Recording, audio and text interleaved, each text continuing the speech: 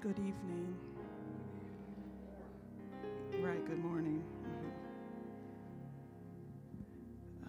I praise God for this moment again to be teaching you all, giving you all information concerning the intertestamental period. And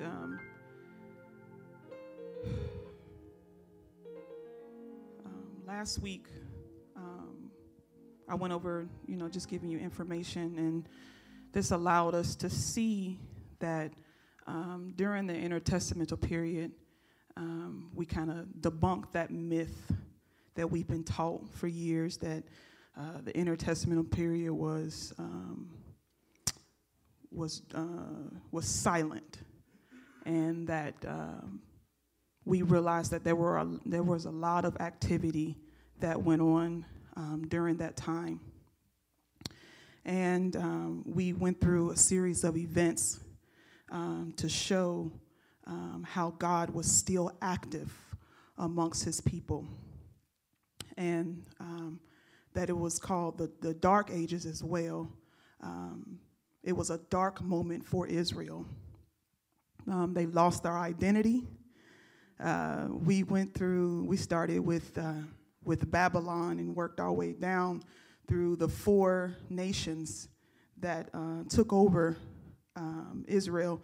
And we noticed that every time that they were taken over by a nation, they converted or they conformed to paganism and to the ways of the Gentiles rather than them being the light for the Gentiles.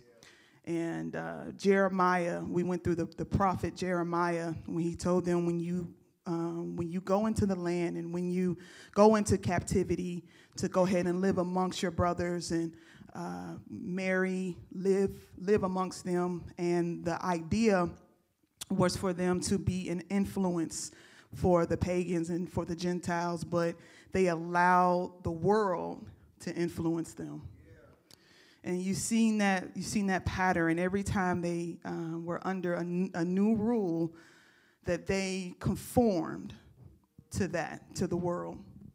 And I believe that's still going on now as the church. For some reason, we are conforming to the world. We're changing our ways, and we are our churches look so worldly inside. And that's our tactic, our evangelism tactic, to try to get the world rather than the church going out to get the world. We're trying to make the church comfortable for the world. And now you see the pattern where it came from. Whereas the people of God supposed to be the influence, but the world became the influence on the people of God. And so that was just an enlightening moment. That was illumination that God has given unto us. And so it's important. We express the importance of looking back at Jewish history to know Jewish thought and to understand how they thought at that time, and the scriptures and the literature that were influencing them at the time, the temperature of the time, what was going on. And so that learning that helps us to interpret scripture accurately and allow us to know what they thought at that time and what the scripture meant to them at that time. And so this week, I am going to, let's see here. It says, now that we have discussed the comparison between the first and second temple Judaism eras. Remember last week we talked about the first temple was Solomon's temple. Remember we talked about different times. And so now we know dispensation, we know covenants, and now we know temple. And so the first temple is Solomon's temple. Second temple is Zerubbabel's temple. And then the third, sometimes you'll see third, which is Herod's temple, which is the same temple but rehabbed and glamorous now. And so when you see that in commentary and in literature, now you have an idea of what they're talking about. And so the first temple dealt with religion and rituals. The second temple was focused more on the teaching of the Torah. Okay, that was the focus. That was the difference between both temples. And so now we will turn our attention to the literature of the Second Temple Judaism era. Most Christians are surprised to learn that the literature that informed Jews in the times of Jesus and his apostles can be found today in many more sources besides the Protestant New Testament scripture. I don't think we as believers, we were never taught that there is additional literature inside of our own scripture. In the scripture, we're going to look at various books that we don't even have in our Bible, such as the Maccabees and Enoch and all that stuff. And it's quoted. It's inside of our Bible, and we don't know it. Yeah, it's in our scriptures, and we don't know it. And so one may ask yourself, well, then why is it in there? And how come we don't have it? And what's going on, and et cetera, et cetera. So we're going to I'm going to give you kind of an intro to the other literature. I'm not going to go deep because it can cause a lot of harm, especially if you're not strong in the Old Testament. So for me to give you all blah, blah, blah, blah, just hammering down on so much knowledge can be hurtful. Especially when you don't have the capacity to take it. You can cause somebody just to, get frustrated and just tune out. So I'm going to kind of give an intro to it and then show you all some examples in scripture of where you can find it and all that sorts. We talked about last week the different sects that came up during the intertestamental period time. We've been talking a lot about the Sadducees and the Pharisees. I think we understand now, where they came from.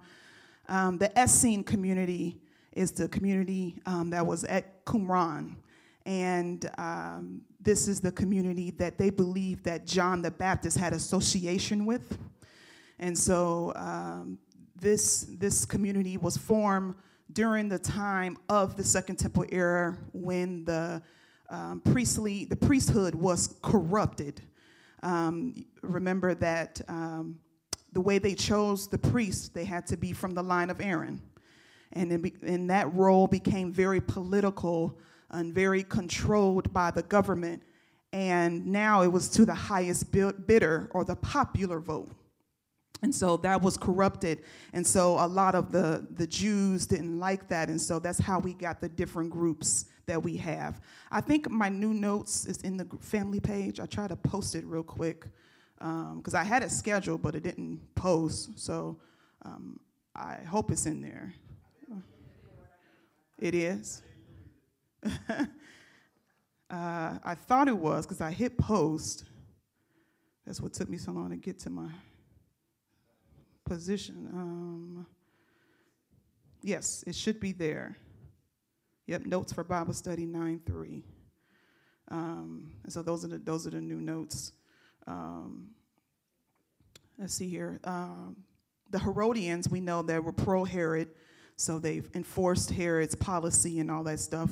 The Zealots, we know they were kind of radical. They were ready to fight at any moment.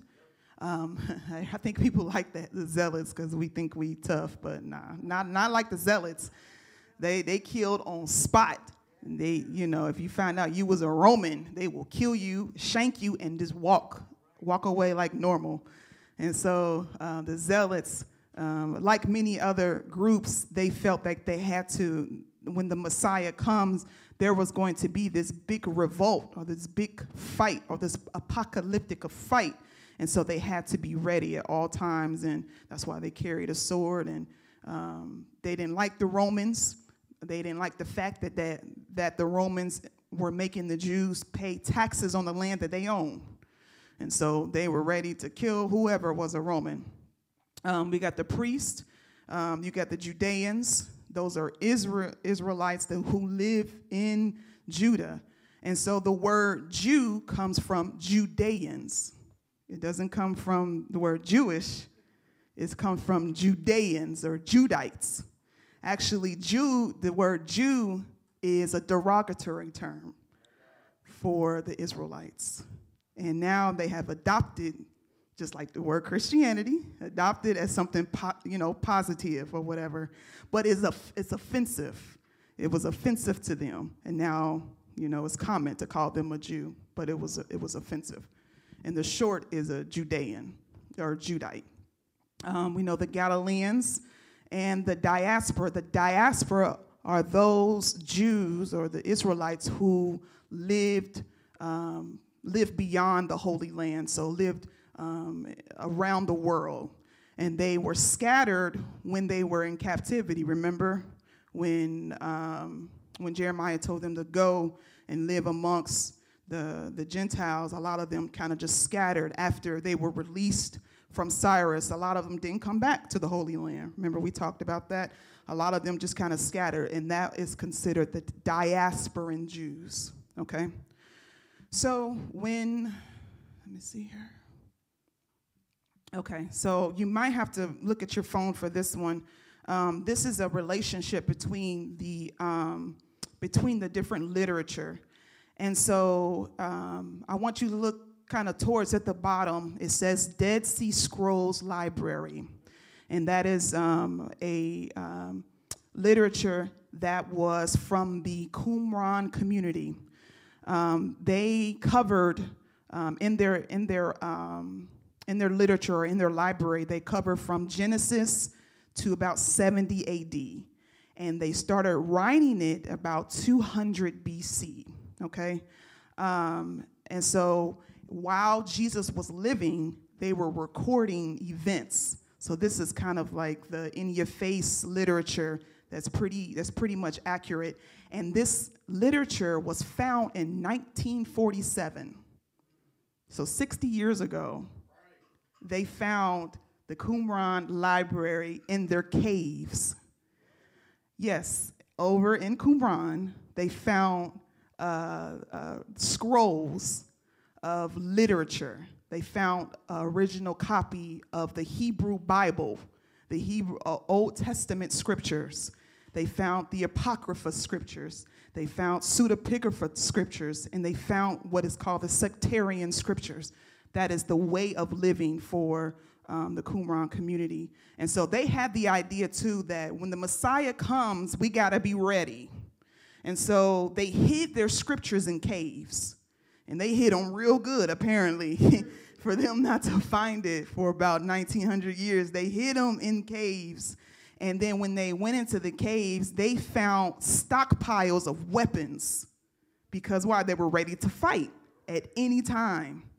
And so we're going to talk about the Dead Sea Scrolls a little bit more, but I just wanted to give you that intro. And then at the bottom of it, it says the Apocrypha books.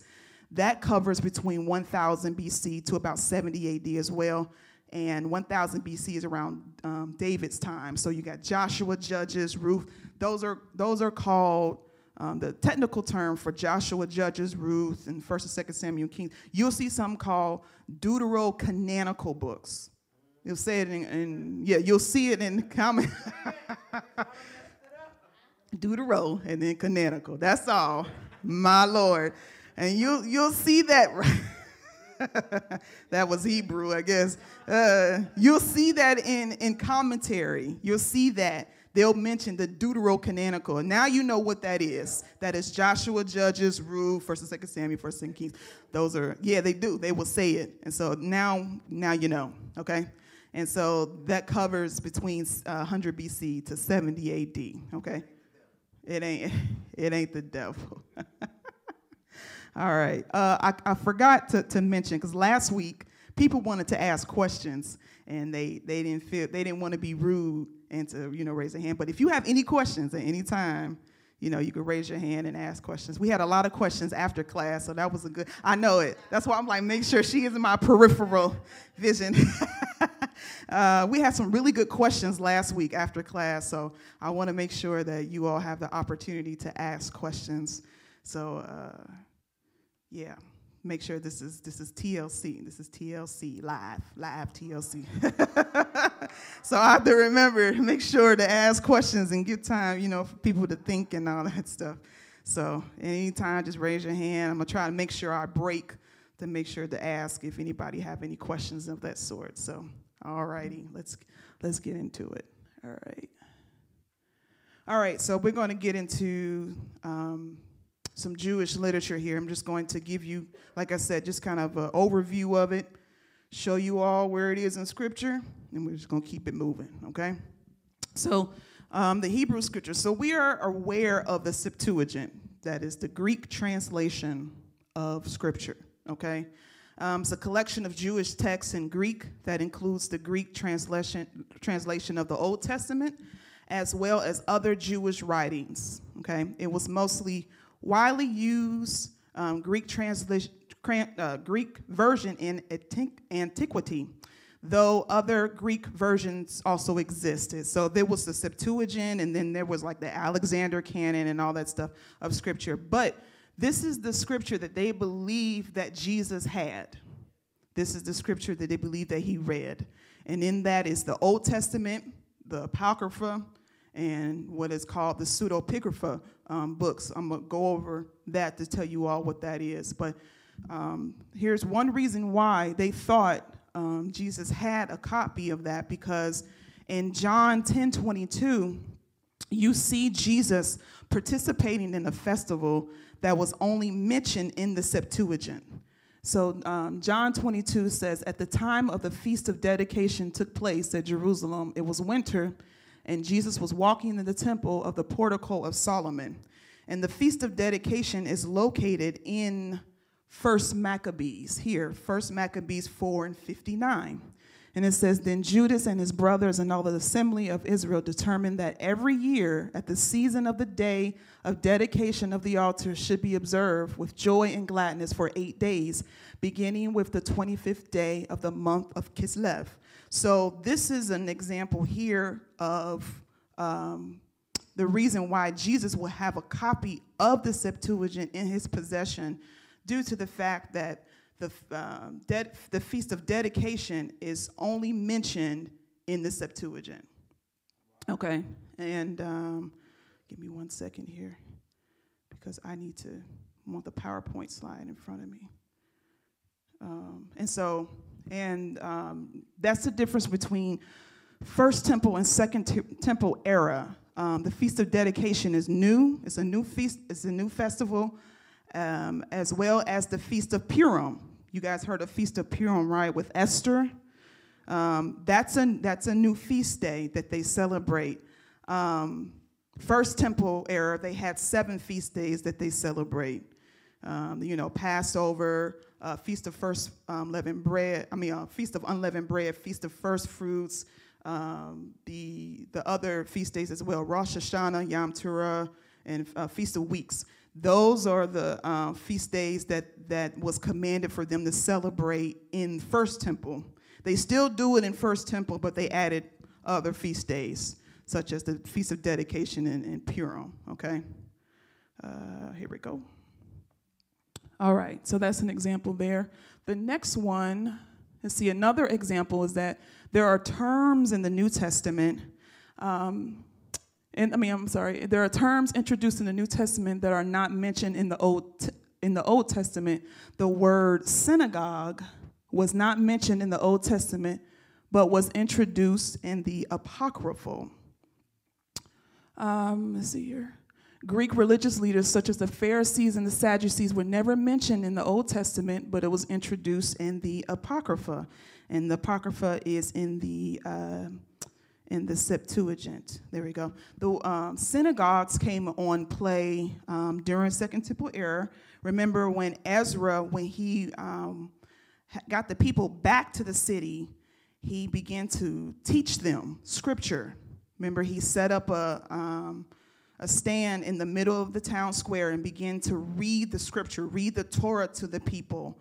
There started that new reformation of the focus of teaching. And so synagogues began to pop up in various cities. So if you want the teachings of the Torah, you go to the synagogue to get teachings.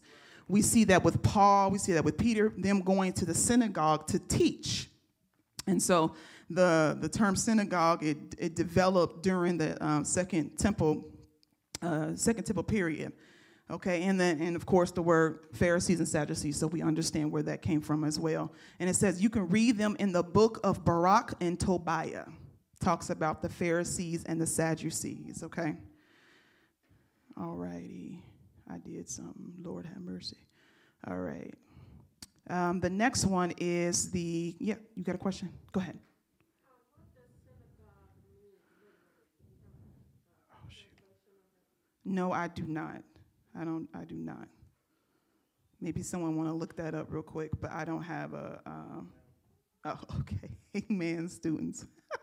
Yeah, I don't have a word for that one. But that is a good question to ask.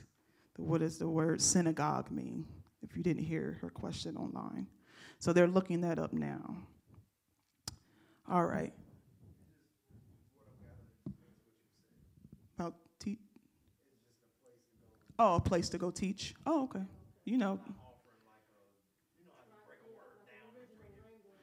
Right. Okay, a place where you go teach. So, simple as that. So, teaching center. Amen. All right, so let's see here. The next word is apocrypha. So the Old Testament apocrypha, also called the Deuterocanonical books, are a subset of the texts found in the Septuagint, though not in the Hebrew Bible. Okay, they were accepted as authoritative, patristic, and medieval Christians, and I can't see it, and included the Vulgate. So, and remember I mentioned last week that in the early copies of the King James Bible, you will see the apocryphal scriptures. And also, if you get a Bible in Europe today, and if you're a Christian in Europe, you will have the apocryphal scriptures in there. In America, you don't have them. Because when they brought the scripture over to America, they took the apocryphal out. Okay? So that's why we don't have it. Okay? There was nothing wrong with it. They just took it out. So that should tell you something. Yeah. You can go on BibleGateway.com. That's what I use when I'm reading scripture. And I use a certain version. It's called New Revised Standard Catholic Edition. And you can see all of the apocryphal books. Yep. You can buy it in the store. I think, Tammy, didn't you buy an apocryphal Bible? Or I thought you did. I thought you was. Oh, you was looking at one. Okay, you didn't make that jump. I don't blame you, because I remember when I first was introduced to these, I was like, should I buy one? And the people at church was telling me, no, don't buy it. That's scripture. You ain't supposed to be reading all that stuff. And I'm a rebel, I guess. So I bought it anyways, just because they said don't do it. So, yeah, you can find it on Amazon. I found mine at a half price for $10, Yeah. So you don't have to get it. You don't have to read it. And I'm going to explain why in a moment. And I said in the beginning that adding too much to your plate, especially if you are still learning about the Old Testament and all that stuff, adding more is really going to be hurtful. It's going to be confusing, because a lot of the Apocrypha deals with the Old Testament, and it's a level that as an American believer, we just don't have yet. Because that's why you got to keep on studying, keep on learning about the culture, so the Lord can increase your capacity, and things like this won't overwhelm you. I was in a class where we were told to read a book called Baal and the Dragon, and that's a book in the Apocrypha. And that thing, I was like, And there was nothing wrong with it, but it was just so much. It was just like, wow. He was like, yeah, you gotta know about this type of Jewish culture. You gotta know about this in order to understand. It was just like, wow. So I wasn't ready for it yet, but it's good stuff though. All right. Yep. Go ahead.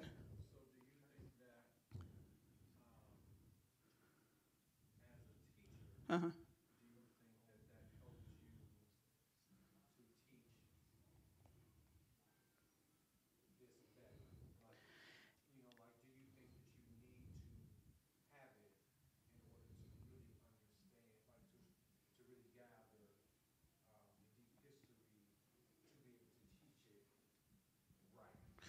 Yeah, the question is that as a teacher, do you think think that this is beneficial for the way that you teach and all that stuff? Is that right? Okay. When it comes to the apocryphal books, when it comes to the Gospels, it helps with understanding Jesus' teaching because he alludes back, he quotes from the Old Testament, but at the same time, he's addressing apocryphal scriptures. He's addressing what we're going to talk about later is the Qumran documents. It's the documents of the community or the Damascus documents. He will allude to that when talking to them, and he will allude to that when talking to some of the Pharisees as well. And so that helped me to understand what Jesus was talking about. Okay, and but to just know the Old Testament is fine. That's fine. But if you want to, I guess, go deeper into that thing, you know, you can study that. But I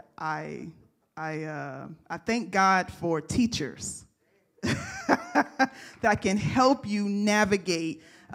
Teachers and spiritual guides that can help you navigate through these difficult scriptures, because the Old Testament can be difficult if you don't have the proper tools to navigate. And so, go ahead. That we shouldn't be navigating so far if we have not got a foundation on what we have. Right. Because it'll potentially drive us insane. Yeah. Because we don't have that foundation. Right. Yeah. So what he said was it's important to have a foundation before going so far into reading all the mystery books and all that stuff. Because I had people say, "Oh, I got a copy of the Septuagint, or I got the copy of this," but they don't understand the Old Testament. So it's just like, I'm not judging, but I just judge what you just did. But I'm judging your judgments. And they're so excited to hear things that you don't hear in church and all that stuff. But I'm like, you got to understand A, B, C, D.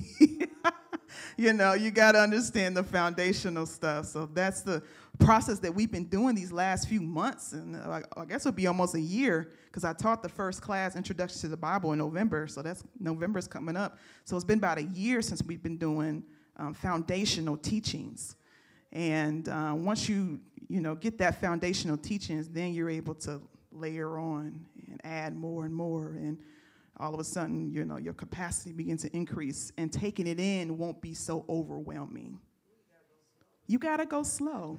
You don't have to speed up the process, okay? Because illumination is controlled by the Holy Spirit. Period. You can read books and books and books, but he won't connect it until he knows that you're ready and your motive is ready. Because your motive could be, I want to know all this so I can, right, you know what I'm saying? It's just pride, so I can outsmart somebody and I'm going to know more of the teaching, blah, blah, blah, blah. And so the Lord, the Holy Spirit won't do the illumination because your motive is wrong. But if you want to know this information, because I want the mind of Christ, I want to be transformed, I want to be like Jesus Christ, and he's going to be like, okay, I'm going to move you. And he's going to start moving you. As long as you keep on reading, as long as you keep on studying, as long as you keep leaning and depending on him, that light is just going to keep on. Yeah. You're going to be able to walk in truth. Yep. So, all right. That was good, y'all. All right. Let's see here. If y'all haven't been to TLC, welcome. All right, let's go to okay, so this one here is a list of the apocryphal books that are available out there, okay? Tobit, Judith, Additions to Esther, The Wisdom of Solomon, Sirach or Ecclesiasticus, Baruch, the Epistle of Jeremiah, so not the book of Jeremiah, the Epistle of Jeremiah, Additions to Daniel, the Prayer of Azariah, The Song of Three Young Men, Susanna and Bel and the Dragon. You got 1st and 2nd Maccabees that we talked about. Okay, the next one, next list, is 1st and 2nd Ezra. So like Ezra, but it's called Esdra or something like that. The D is probably silent, I don't know. The Prayer of Manasseh, Psalm 151. Instead of us, we have 150. There is one more psalm out there. Why we ain't got that one psalm? But here we go. Right. Right. Praise ye the Lord. It's one more praise. One more praise ye the Lord. So in addition to the Greek translation of the Hebrew Bible and what later become known as the Apocrypha, the Septuagint also includes. So that when you see LXX, that's Septuagint. Okay, you'll see that in commentary. They'll, instead of saying Septuagint, they will say LXX. Okay, the Septuagint also includes certain copies, the books of Maccabees 3 and 4, 1st Ezra, the Psalm of Solomon. Instead of the songs, it's the Psalm of Solomon, and then Odes of Solomon, including the Prayer of Manasseh. Okay, so those are the apocryphal books that are out there. Okay, yep.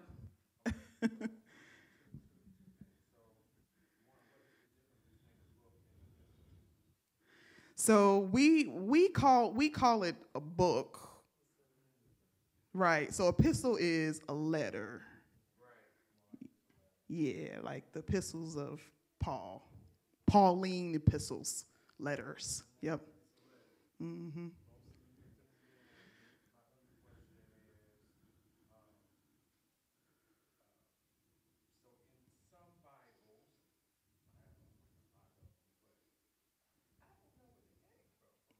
Okay. Yeah.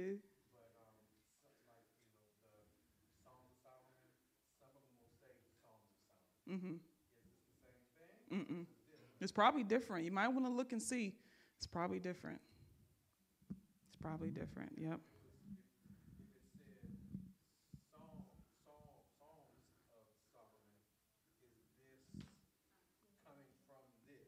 The apocryphal?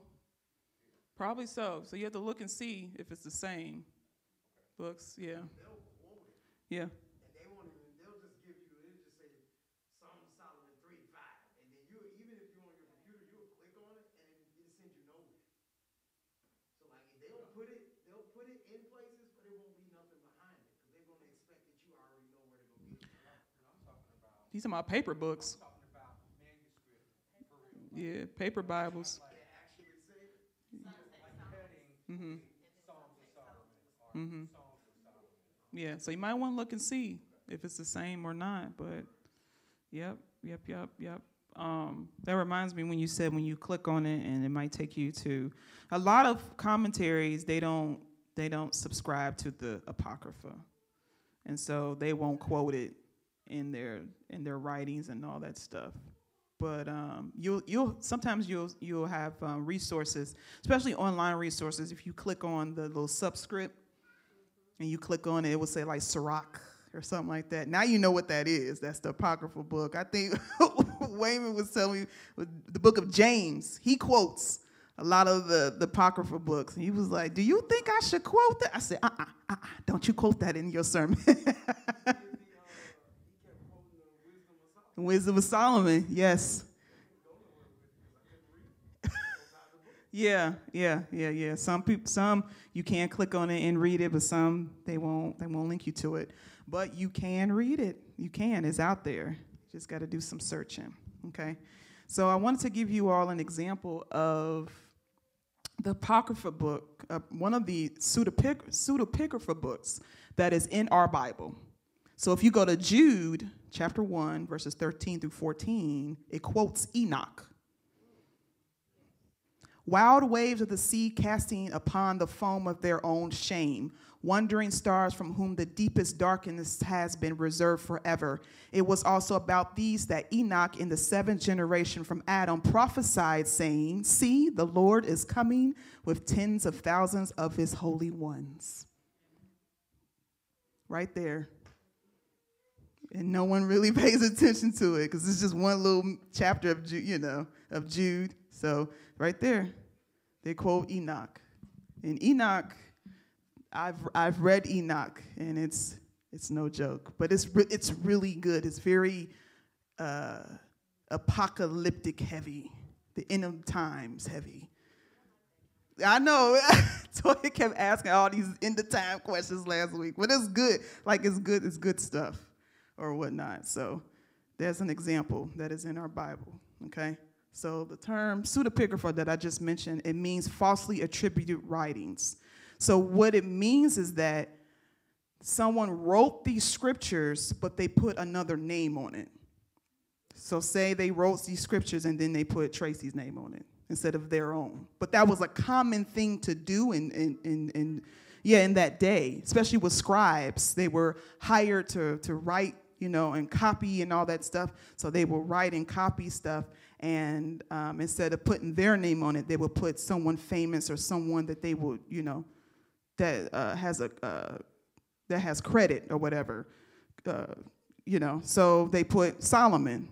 The Wisdom of Solomon was not technically written by Solomon. Like the Odes to Solomon, they say it wasn't technically written by him or whatnot. So don't let falsely attributed writings trip you up.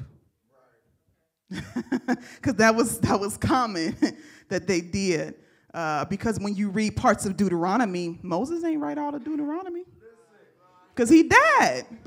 How he gonna write after the fact? You're right. How he gonna write after the fact? You didn't make it. He made it to the east side of the promised land.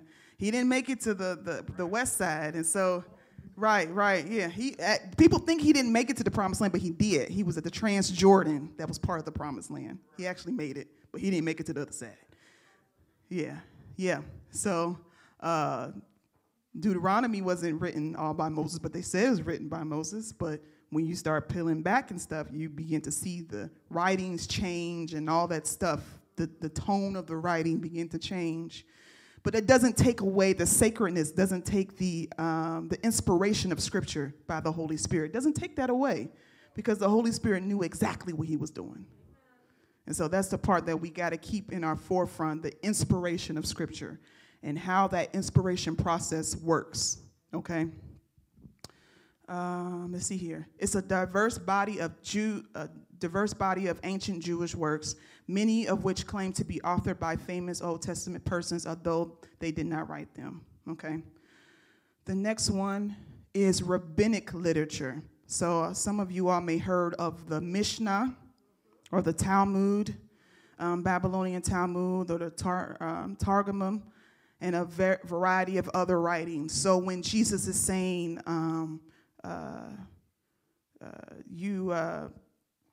the scripture just left my head. You obey the traditions of men, and then to obey the Father's command. The traditions of men he considers was rabbinic literature, because they exalted that above the law. There was nothing really wrong with the rabbinic literature. It's the fact that they exalted above the law.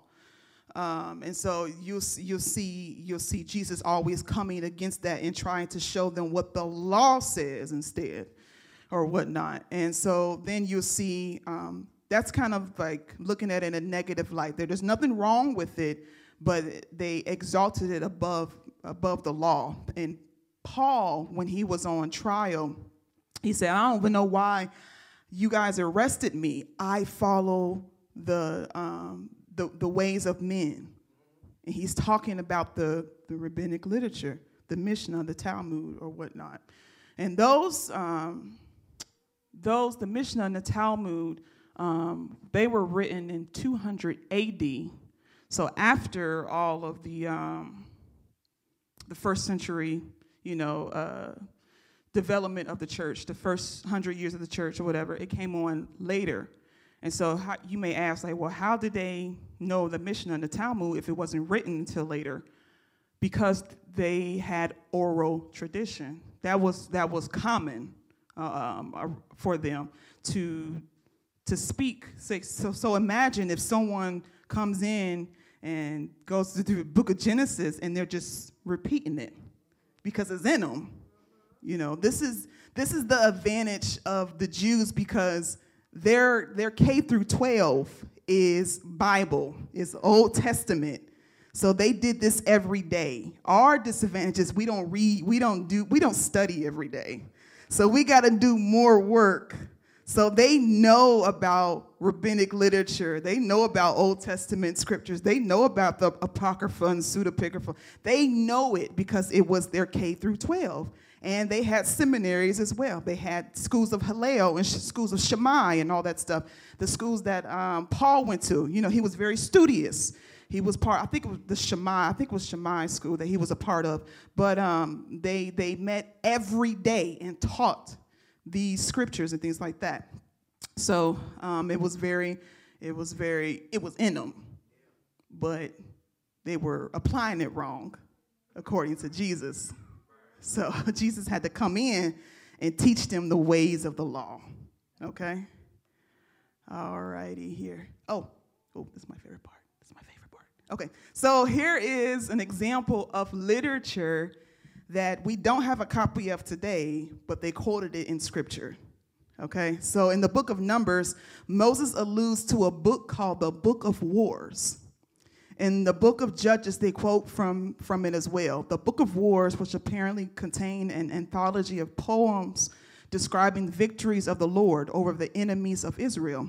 The only extant piece contains a fragmented geographical note, which is very obscure. So in Numbers 21, 14 and 15, it says, Moses is talking, and he's saying, therefore it is said in the book of the wars of our Lord. And then he goes in Waheb and Safab and all that stuff. But the fact that he quotes from it is like, what is this book? What you talking about, Moses? So yeah. So that's an example of literature. I guess they would call it unknown literature or whatnot. And Moses quotes from it. Okay. All righty. Here, Philo is this. Yeah.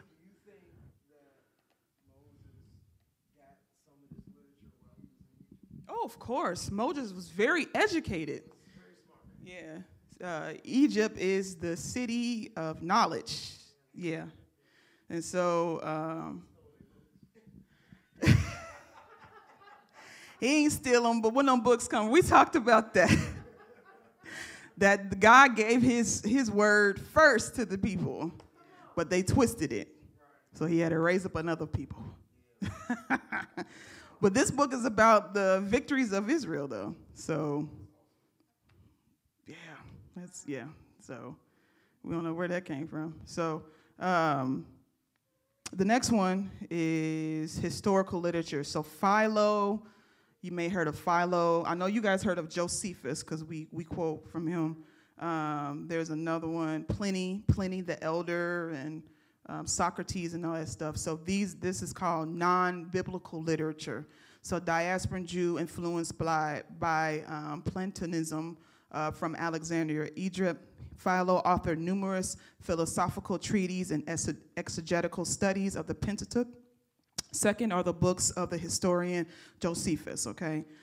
You can read Philo's work. You can actually read Josephus' work at a site called earlyjewishwritings.com.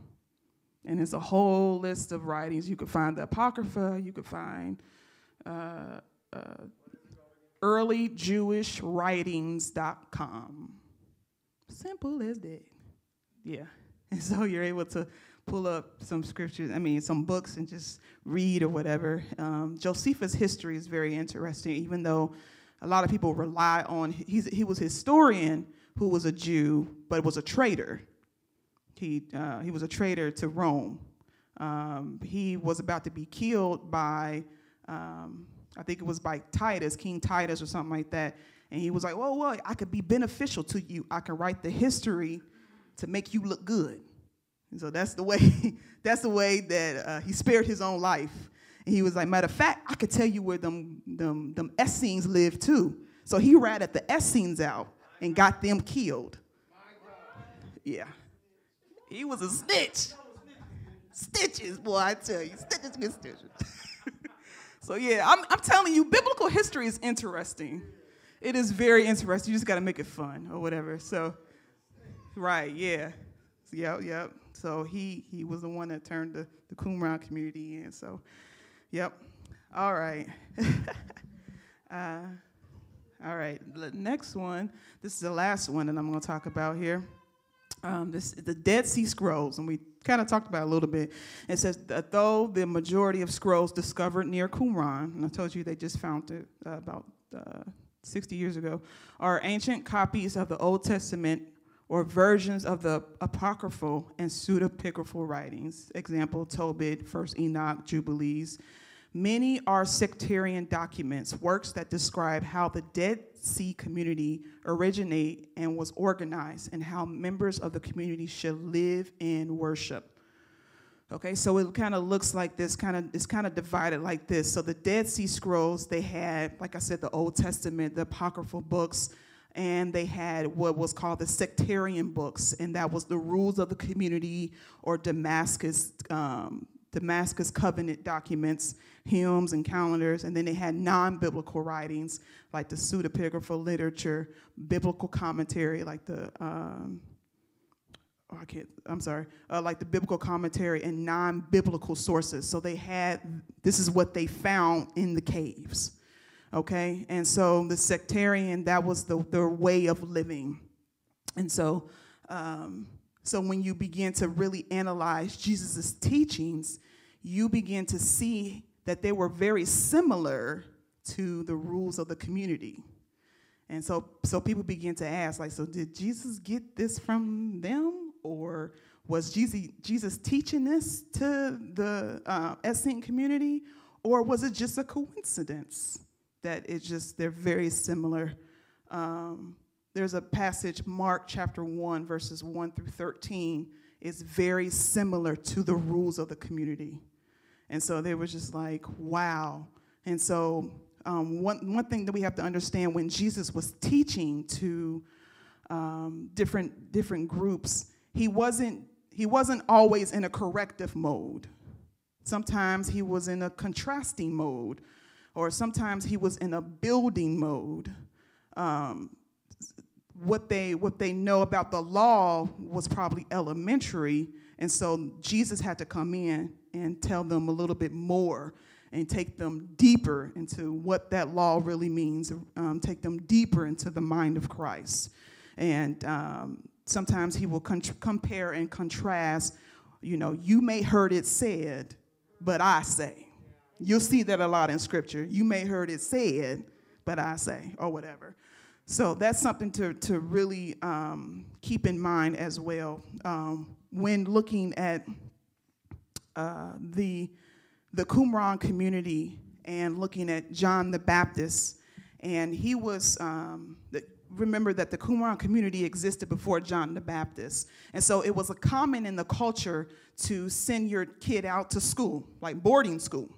And so they believed that John the Baptist lived amongst the Qumran community, okay? And so, John the Baptist, remember, he was in line to be a priest.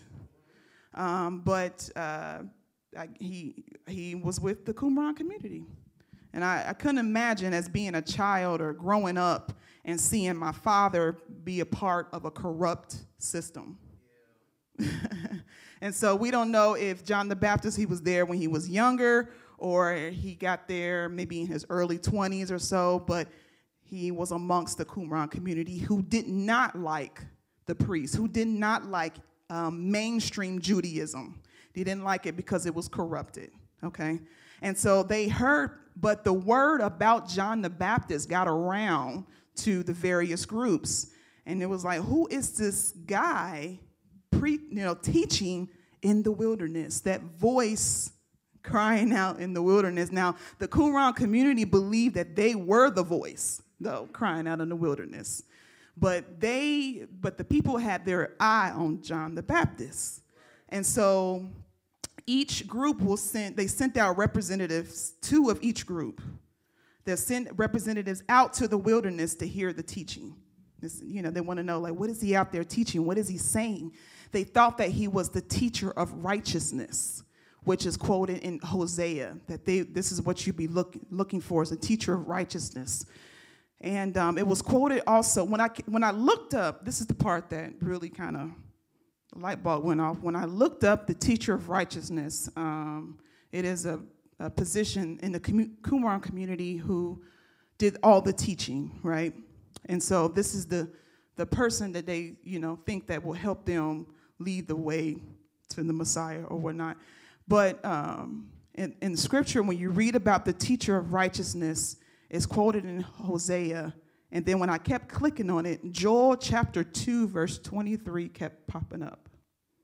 Now, y'all remember on Saturday, we went to Joel, was it chapter 2, verse 23, and it talked about the latter and the former rain. But when I kept clicking on it, it was like a little subscript. It kept saying, also refer to the teacher of righteousness. And I'm like, what in the world? I said, good morning. Where you get that from? And so it was with me all week long, and I was trying to figure that out. And so can't get my words together. With that, when you look up the teacher of righteousness, and when it comes to the latter and the former rain, I'm trying to pull it up here so I can read it, because I tried to memorize it, but it was just so much. It says that the rain spiritually designed the doctrine of the gospel, which is sometimes compared to rain, because as rain, it comes from God, descends from heaven, is a divine gift, both as to the ministry and the experience of it. It tarries not for man, neither for his desires, nor deserts, falls according to divine direction, sometimes here and sometimes there. Is a great blessing, and it brings many with it, revives, refresh, and makes fruitful. Jerome interprets these two rains of first receiving of doctrine and of more perfect knowledge of it. So that's like getting information and then getting illumination from it, the former and the latter, or whatever. So also with the two testaments, the Old and the New, former and latter, okay? And but it may be better interpreted of the preaching of the gospel by John the Baptist and by Christ, former and latter, John the Baptist, then Christ, or by Christ and then his apostles, or of the first and second ministration of the apostles, first to the Jews, then to the Gentiles, or the coming of Christ in the flesh. For the same word is used here in the former clause of his spiritual coming in the latter days, which both are compared to rain. And so they weren't looking for material blessings. They were looking for this Messiah. They were looking for this salvation. So where they were now, they knew that where I am now is going to be greater than where I am now. And so that's the interpretation of the teacher of righteousness. He's going to come in and to lead us and guide us through all truth. So that's why they kept asking John, are you the prophet? Are you Elijah? And the prophet that they mention is in Deuteronomy 18. He said, the scripture says that from among you a prophet is going to be raised. So they thought that John the Baptist was that prophet. Did you remember they kept asking him, like, are you the one? What's going on here? Right. Yeah. And so this is what they're talking about. Like there's somebody that's going to come and teach us about the word of God and lead us through all truth. And John's like, no, that's not me. For I am the forerunner for the one who is coming. And so that right there, that blessed me, because I never heard of teacher of the righteousness. And it connected to John the Baptist being the forerunner, making way for Jesus Christ. That's the former and the latter rain. That's the blessing that comes from that. So that right there, that blessed me so good. Oh, okay.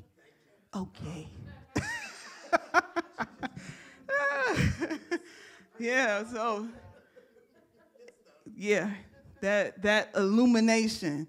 Like, I would have never gotten that unless I kept going. Because when I text that to him, when I asked him of that, I read the sources, and they didn't really mention it. And I was like, oh, okay. But I kept researching. I just kept chewing on it. And then I found the source, and I kept reading this because it didn't make sense at first. And then it just clicked. And it was like, remember, greater, lesser, greater, or former, and it made sense. The progression of God, of his revelation, the progression, it gets better and better and better. Even though Israel was in a dark moment, even though Israel had dark moments, it actually got better and better and better because it got them to Christ, those that accepted him, okay? All right, sorry about that, y'all. I thought that was good. Oh, last one here. So there's just the importance of learning your history. Here in this chart here, if you look at, let me see here. If you look at step 1 here, is the gospel period here. In order to understand gospels, you have to go back to the Inner Testament, which is the nearer or the nearer context. Then you go to the Old Testament books, which is the further context. But like I said, if you don't know the Inner Testament period, it's okay. It's okay. It just kind of gives you another layer of understanding of the word. And I encourage you all to continue to learn the Old Testament. Because we were discouraged in church to learn about the Old Testament. Oh, that's the old, that happened, that ain't for the church. That's not for us. We need to look at the new. But when you look at the new, when you look at the Gospels, and they always have these subscripts, it takes you back to the old. So you got to know it. You got to know it, okay? Learn it. So from there, once you get the Old Testament, and then you move from step 3, let me see here. From step 2, then you go to step 3, which is learning how did the church interpret the scripture?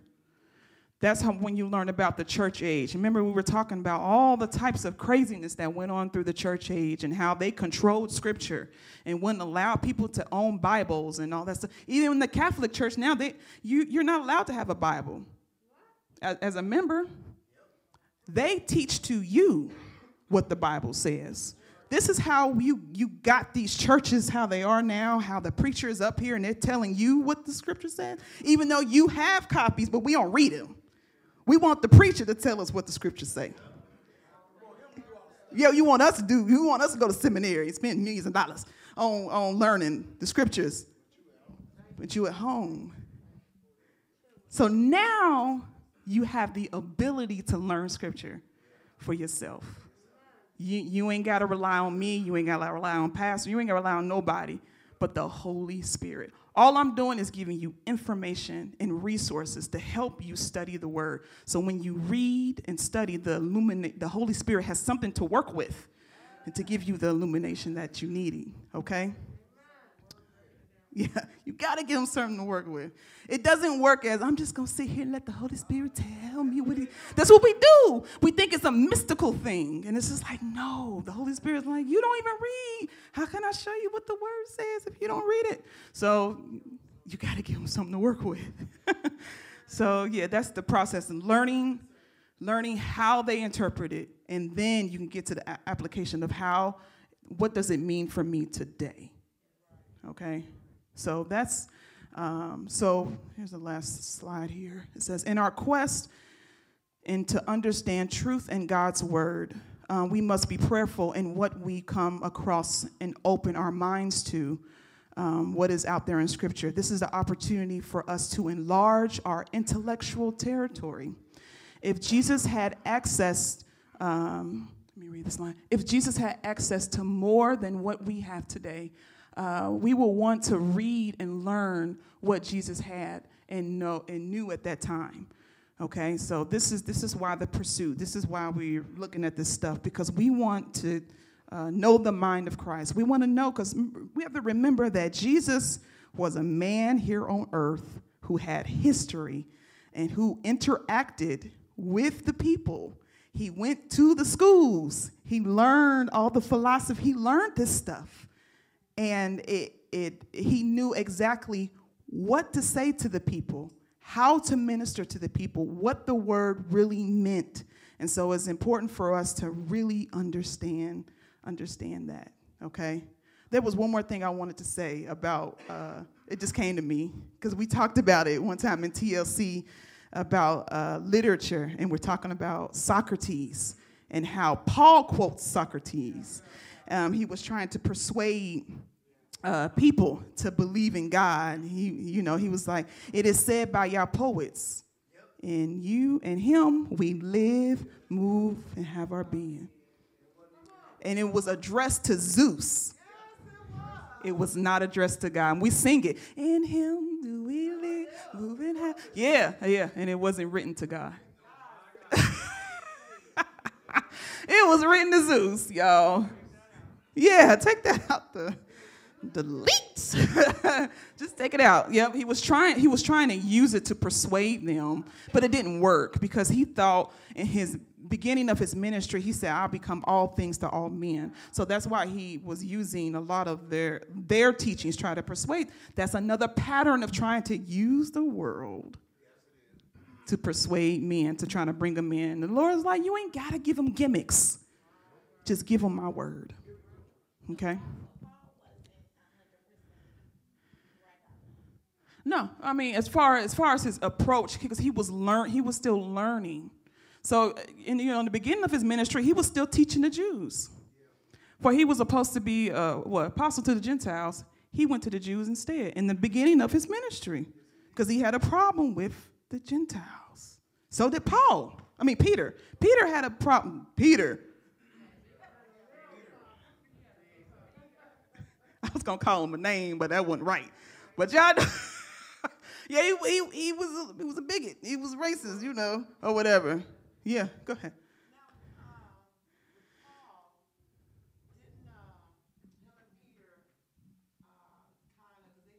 Yeah, Peter did not accept Paul as apostle. He said, nah, you ain't walk with him. Paul separated himself from that group and went on to, I don't know after where he went. Mm-hmm. That's when he came up under the power of the Holy Spirit to get that revelation to go take the gospel and everything to the Gentiles. Yeah.